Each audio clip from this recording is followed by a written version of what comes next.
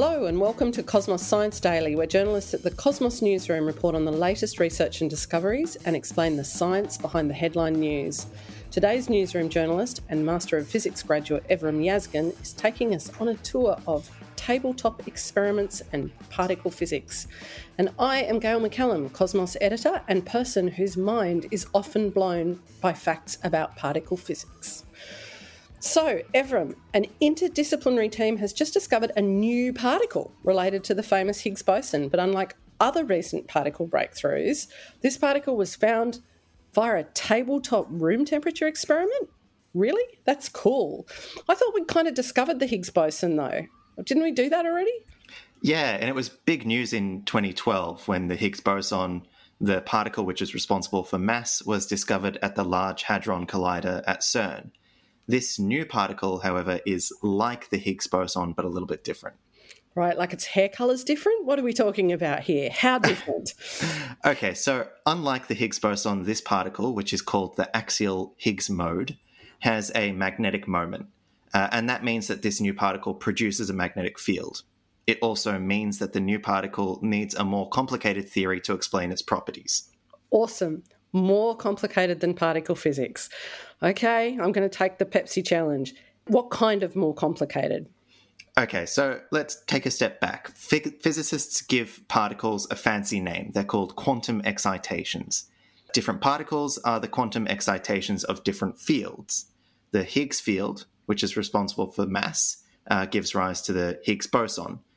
We also have the electromagnetic field, which is responsible for the photon. But the Higgs axial mode requires additional theories like those used to explain dark matter, which is the invisible stuff which is 5 times more plentiful than ordinary matter.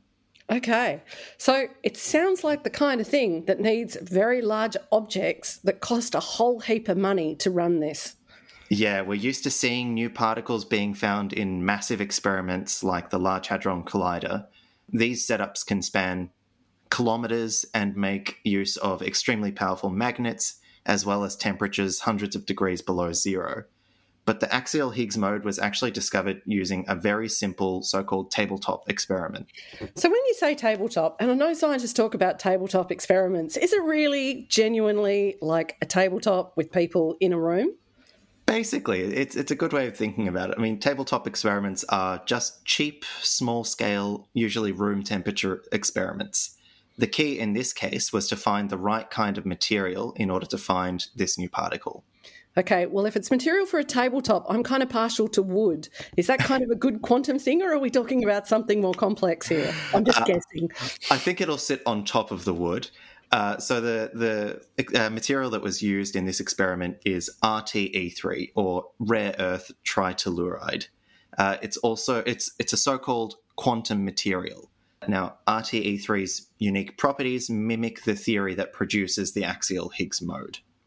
Okay, so RTE3, that well-known quantum material, what does a quantum material actually mean? Like, what kind of properties does it have?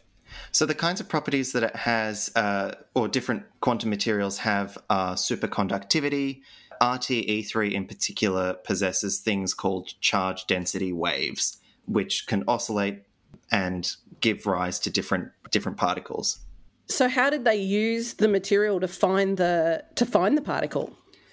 So the team was able to find the Higgs particles with additional axial components, meaning that it's like the Higgs boson, but it has an extra element called angular momentum.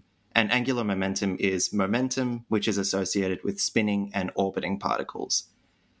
All the researchers had to do was shine a light on the material and polarize that light to control the mode of the Higgs particles they found.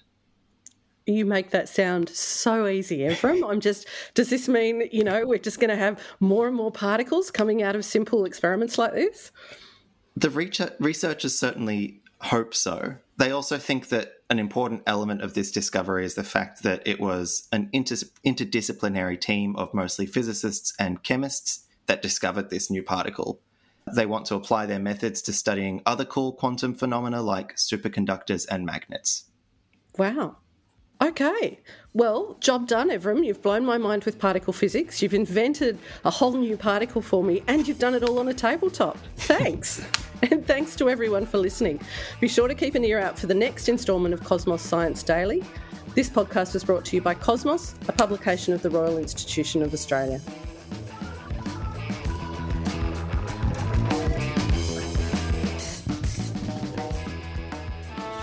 Ever wondered how old the Earth is? And how we know? Or exactly how popping candy works? From Listener and Cosmos Magazine comes Huh? Science Explained, a weekly podcast where we answer all of life's questions, big and small. No lab coats required. And we'll do it in 10 minutes or less. Search Huh? Science Explained, download the Listener app now and listen for free. Listener.